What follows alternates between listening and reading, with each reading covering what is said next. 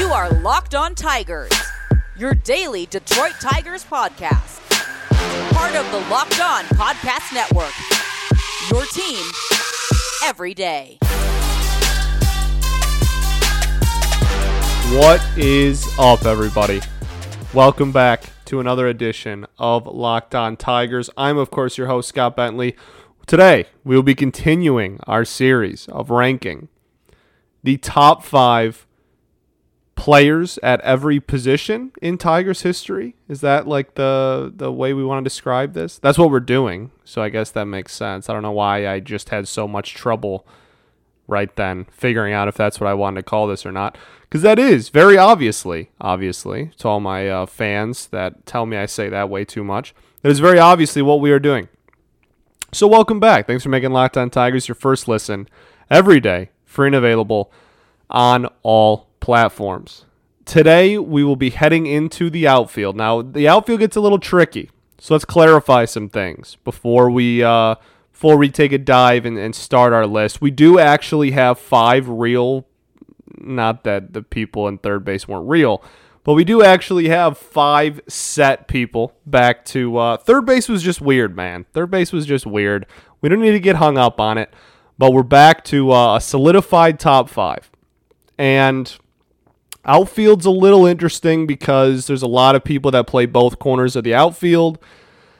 For the most part, if you are a center fielder, you're a center fielder, and then the corners kind of historically can be pretty interchangeable. That being said, we see all the time people in their primes are center fielders, and then when they start slowing down a little bit, they move to the corners. Torrey Hunter is a player in Tigers history that was a incredible plus defender, one of the best defensive center fielders of my generation in his prime with the Twins in the 2000s, and then got a little bit older and got moved to the corners. So that's a thing. There's a lot of different things at play with the outfield. There's historically, there are very few people in the history of baseball that have truly only ever played one outfield position their entire career. Like, I'm talking like 0 games at anything else. And even you can raise that number to what I mean. For the most part, outfield, especially the corners, are relatively interchangeable. Now, we're doing left field today. So how we're going to do this is majority of your career, and we want to do like comfortably majority of your career. We don't want to leave anybody off. We don't want to be like, oh, well, this dude played 50% left and 50% at right, so he's just not going to be on either list.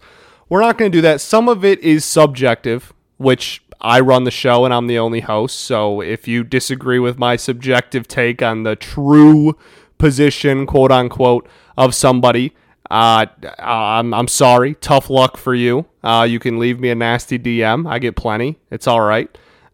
So some of it's subjective, but I did truly, on a serious level, I did when I was making this list, I did try very hard to pick the players that I thought were, remembered as left fielders. And when you look at the total amount of games they played in left versus right or left versus center or just across all 3, whatever, that they played majority of left field.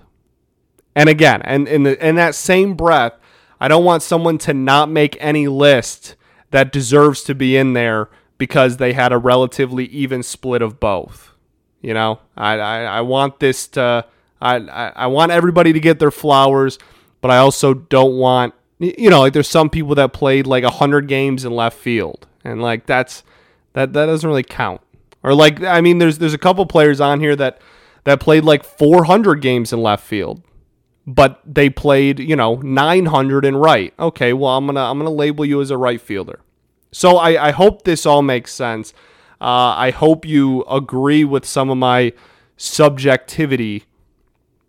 And yeah, I guess we can just kind of get right into it then. I just wanted to clarify kind of what I look for in the, is this person a left fielder? Is this person a right fielder? Whatever. I didn't want to do just a straight outfield one because I feel like that would leave off a lot of really talented players. I guess I could have stretched it to like top 10, but I think then the Tigers have a really good history of right field and a pretty respectable one in center too. So I feel like that might have left off a lot of the left fielders then. So I just want to, we're going to do 3 separate ones for the 3 separate outfield positions. There's a little bit of subjectivity to it, but for the most part, I think I did a pretty good job, if I do say so myself, of making sure that the left fielders are players that most people would agree fall under the umbrella and the category of left field. Okay, so without further ado, let's get started. Coming in at number 5, we have Steve Kemp. Steve Kemp will come in as the 5th best left fielder in Detroit Tigers history. Steve Kemp is another player,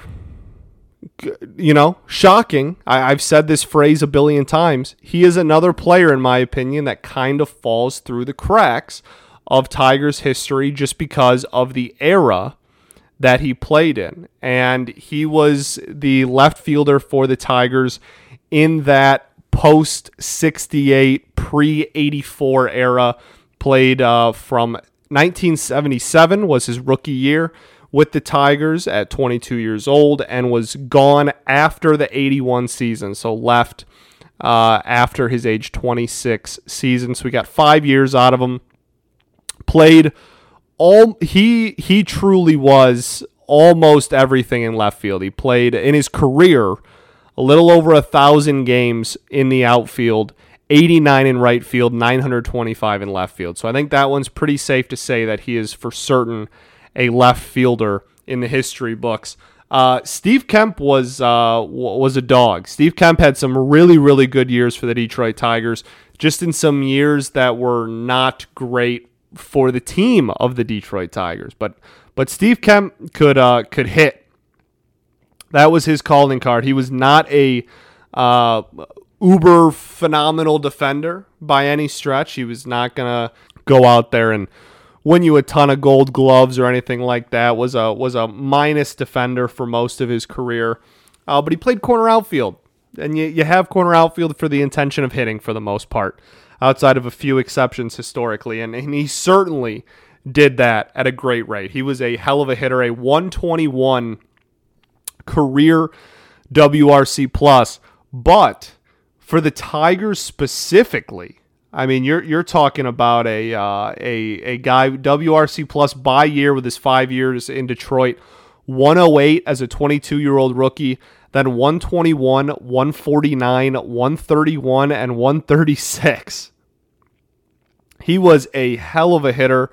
130 career home runs, and almost all of them in Detroit. Had 18 home runs as a 22-year-old rookie in 77. Then had 15 homers, 26 homers, 21 homers, and then only 9 in 105 games in his last year with the Motor City. Just 12.2% walk percentage to a 12.8% K percentage in his career. Phenomenal. A 278 batting average, a 367 on base percentage, and a 431 slugging for an OPS of just a hair under 800 for his career. But again, you look at his OPS with the Tigers, you have 765, 778. Then in 79, you have a 941, 318 batting average that was paired with 26 homers. Phenomenal year in 79. His only all-star season of his entire career was in 1979. He was a hitter, and he was one of the best hitters on this team in an era where the Tigers were not particularly very good. The 70s were outside of Fidrich, were a pretty dry era in the mainstream kind of view of the Detroit Tigers. And he was one of the best hitters of that era.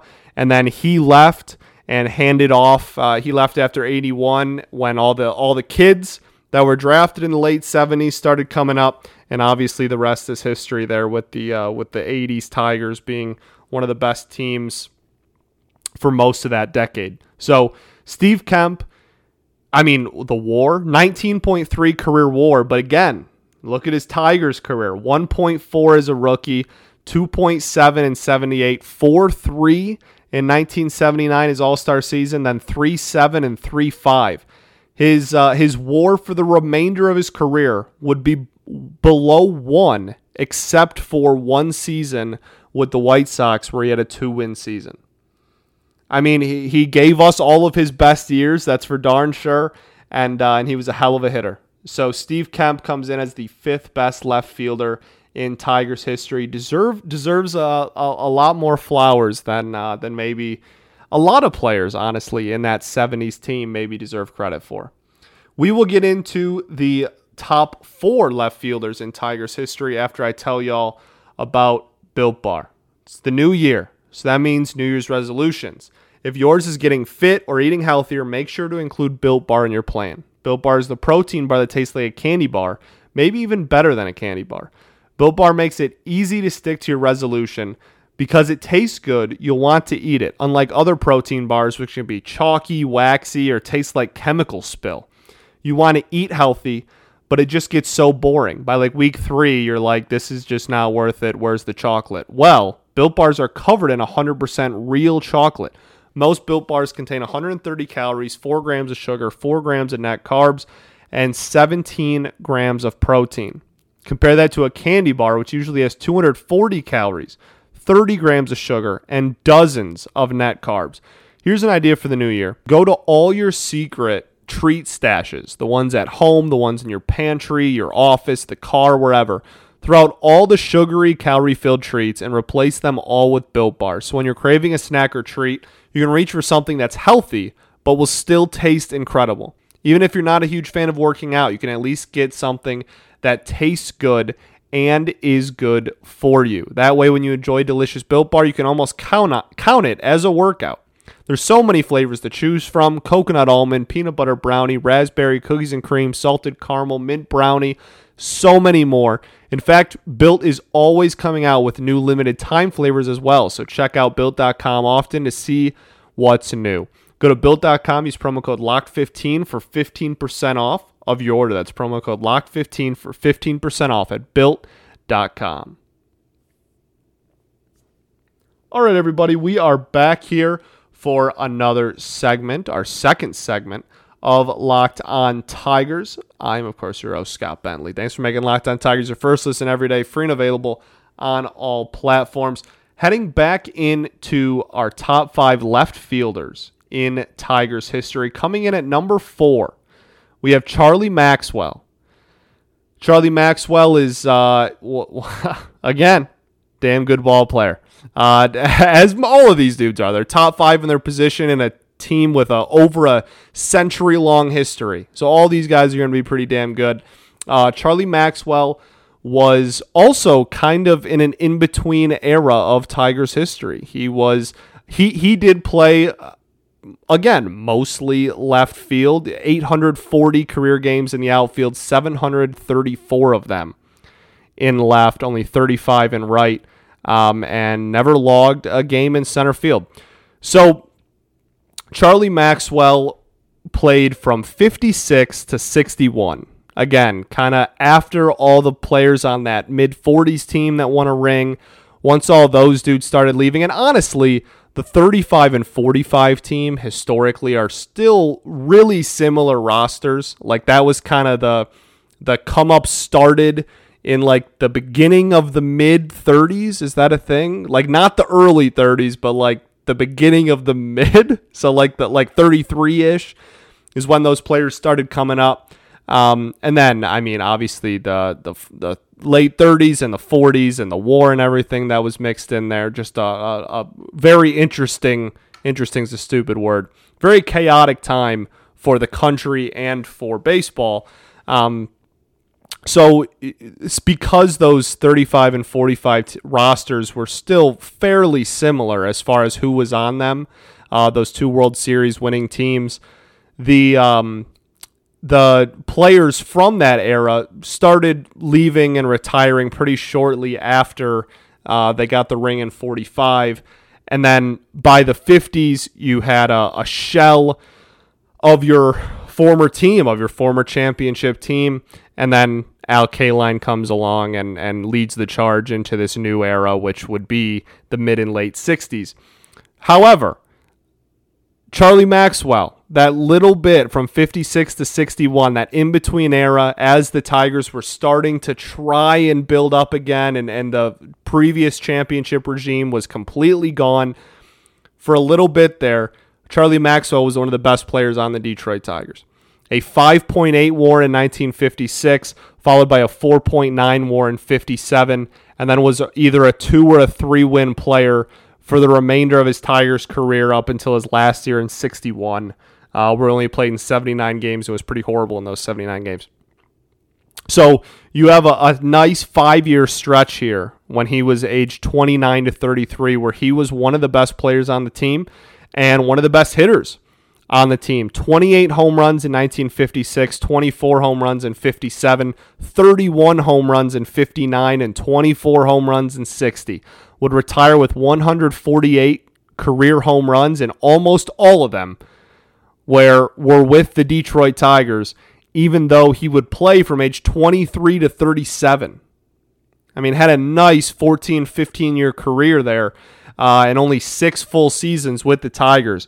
But almost all of his home runs would come in a Tigers uniform. So, one of the better hitters on the team, 12.8% walk percentage, 14.4% K percentage, beautiful. Career OPS of 811. 264 average, 360 on base percentage, 451 slugging percentage, WRC plus of 117, and his first 2 years in Detroit had a 148 WRC plus. His 1956 season was pretty unreal. Was not known for the glove, but wasn't a liability either. Pretty for by most accounts, a pretty net average defender. But, I mean, this 1956 season, man, 326 average, 414 OBP, and a 534 slugging percentage. 148 WRC plus, almost a 6-win season, like I said. Just, again, another guy that kind of falls through the cracks. And I think when I started this list, a lot of people that reached out and were super excited about it and whatever were... I think most people have this general idea that everybody in this list would be from the great eras of Tigers baseball, right? Like you and most of the lists are obviously, but when you're talking about top 5, that's a pretty limited group for a team that's been around for over a century, and you're picking out 5 of the best. And I think it's surprising some people, based on the like I said, the people that have reached out to me since I started doing this, how many players for these certain positions are not from some of the great and golden years of Tigers history. And while we still have the top heavy ones, like at first base and second base and catcher and etc., I think 5 is a good number, because you have Alan Trammell is obviously going to be number 1 at short. Everybody knew that going into it, and it was true. But you have the ability to kind of highlight some players that were around on teams that didn't win rings or weren't even good, period. I mean, we're going to actually, this is a great transition, accidentally. The number 3 on this list is Bobby Higginson. Bobby Higginson was on the Tigers in one of the worst eras in Tigers history, arguably the worst era in Tigers history. And while he wasn't good in 2003, and he was, 2 seasons removed from being out of baseball by then, so that, whatever. But while he wasn't good in 2003 when the team was horrible, the team was horrible from the late 90s through the entire early 2000s until 2006. And Bobby Higginson was the draw. Bobby Higginson was it. And he put together some really nice seasons. A 272 career average, 358 career OBP, 455 slugging percentage. That's an 813 career OPS for Bobby Higginson. He would not play a single game for any other organization other than the Detroit Tigers, was a rookie at 24 in 1995 and would retire after the 2005 season, in which he only played 10 games in.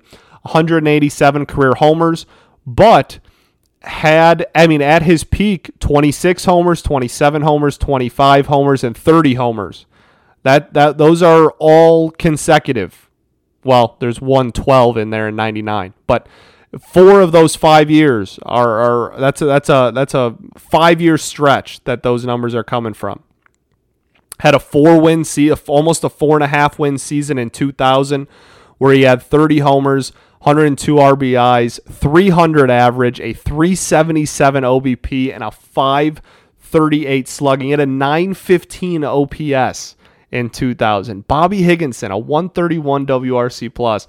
17.8 career WAR is not anything that's going to get you on a Hall of Fame ballot or anything, but it's pretty respectable when you have a 3.5 win season, 2.5, 2.5, 4.5, 3.2, a 1-win season, a 1-win season. Like he was it, man. Like the late 90s were brutal. After Cecil Fielder left, the late 90s and early 2000s was a dark, dark time for this franchise. And Bobby Higginson was literally it. That's it. It was just Bobby Higginson. And when he came up and had his 1996, his second full season at age 25, had a phenomenal year, a 3.5 win season with 26 homers and a 320 average. When you have that at 25, people were saying that Bobby Higginson was going to be the focal point and the leader through to get us out of this kind of dark era, was going to be the middle of the lineup bat when the Tigers were going to get, and retired a year before he made the World Series. But for a really dark era of Tigers history, Bobby Higginson shined, and he gets a lot of crap because he was bad in 2003, but the whole team they lost 119 games. The whole team was bad. He gets a lot of heat because he was supposed to be kind of the wonder boy, and people don't think that he really lived up to what the expectations were. But just because he didn't end up being, Alex Rodriguez or Barry Bonds, you know what I mean? Just because he didn't end up being a perennial all-star MVP candidate that let us out of the rebuild doesn't mean that Bobby Higginson wasn't a damn good hitter. And that he certainly was. Do not get it twisted. Bobby Higginson knew how to hit a baseball better than most people on the planet. And he will come in as our third best left fielder in Tigers history. We'll get to the top 2, which if you know your Tigers history, you know who the top 2 are going to be because it's pretty comfortable. After I tell you all about betonline.ag, BetOnline as you cover this holiday season, more props, odds, and lines than ever before as football continues to march through college bowl season and into the pro football playoffs. BetOnline remains your number one spot for all the sports action this season. Head to the website or use your mobile device, sign up today, and receive your 50% welcome bonus. 50 on your first deposit just using promo code LOCKEDON to receive your bonus. From basketball, football, NHL, boxing, and UFC, right to your favorite Vegas casino games. Don't wait to take advantage of all the amazing offers available for the 2021 season. BetOnline remains the fastest and easiest way to bet on all your favorite sports, so don't wait and take advantage of all the new amazing offers. BetOnline, where the game starts.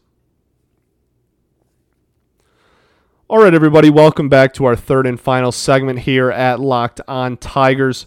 Coming in at number 2, the second best left fielder in the history of the Detroit Tigers, we have Willie Horton.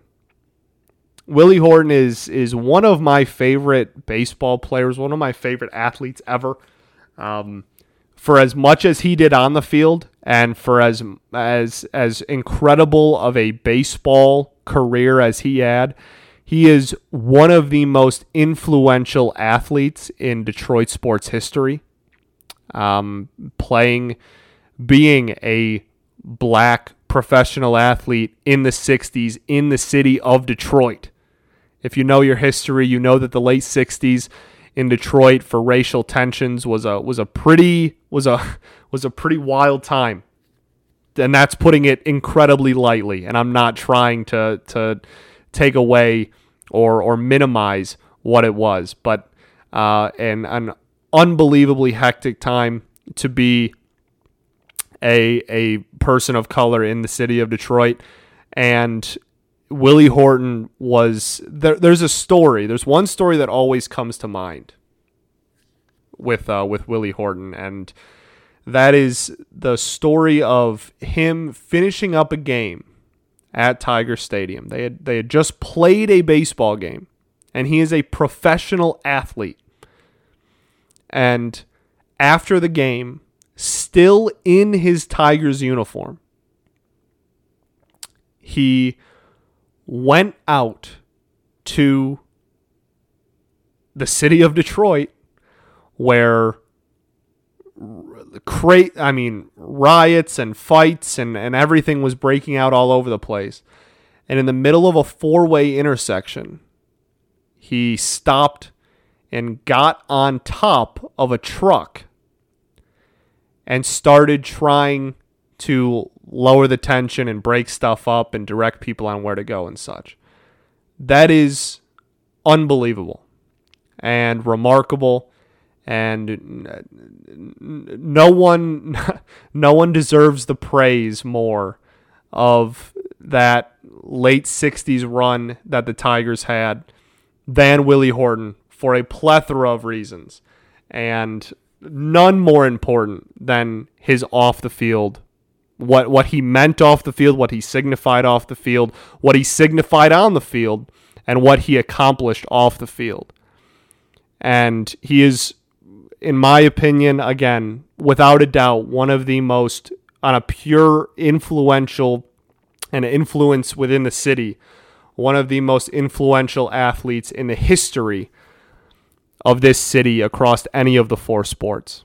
Unbelievable human being. I had the pleasure of meeting him when I was a young man and getting his autograph on a Tigers hat. It's one of my prized possessions that I take everywhere I go. I'm so glad that I have been able to meet him and shake his hand and tell him how big of a fan I am as someone who was born about 20 years after he retired from baseball. So Willie Horton, an incredible human being, and will come in at number 2. And on the field, don't get it twisted either, man. For as high of praises as everyone should be singing for him for his off the field efforts, he was a dog on the field, and no better season, comfortably the best year of his career, would be that 1968 season. Couldn't have come at a better time. At 25 years old in 1968, he had 36 home runs, a 285 average, a 352 OBP, a 553 slugging percentage, 543 slugging percentage, and 895 OPS in 1968. He would log a 5.2 WAR season in 68 when the Tigers would go on to win the World Series. 27.5 career WAR, damn respectable. Several All-Star appearances, obviously the ring in 60. I think he had 4 All-Star appearances.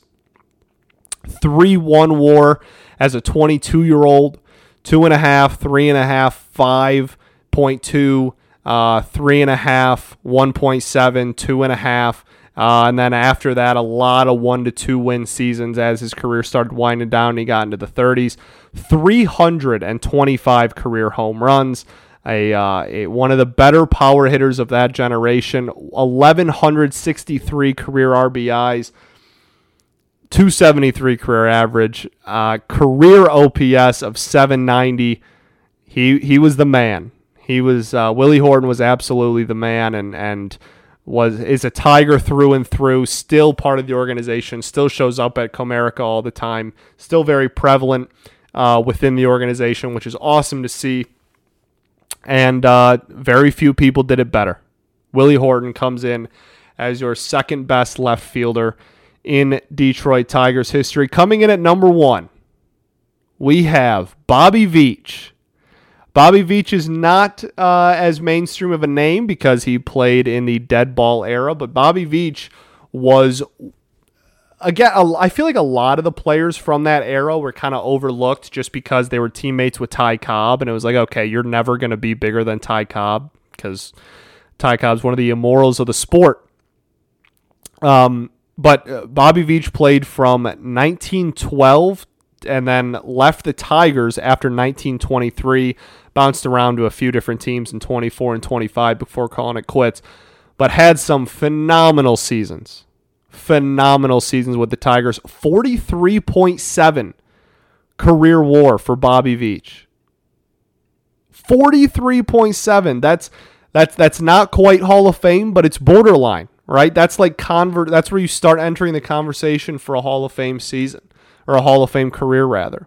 310 career batting average, over 1,100 career RBIs, almost 200 career stolen bases, a 370 career on base percentage, an 812 career OPS. He's creeping up. If you look at Baseball Reference, he has almost 50 career WAR.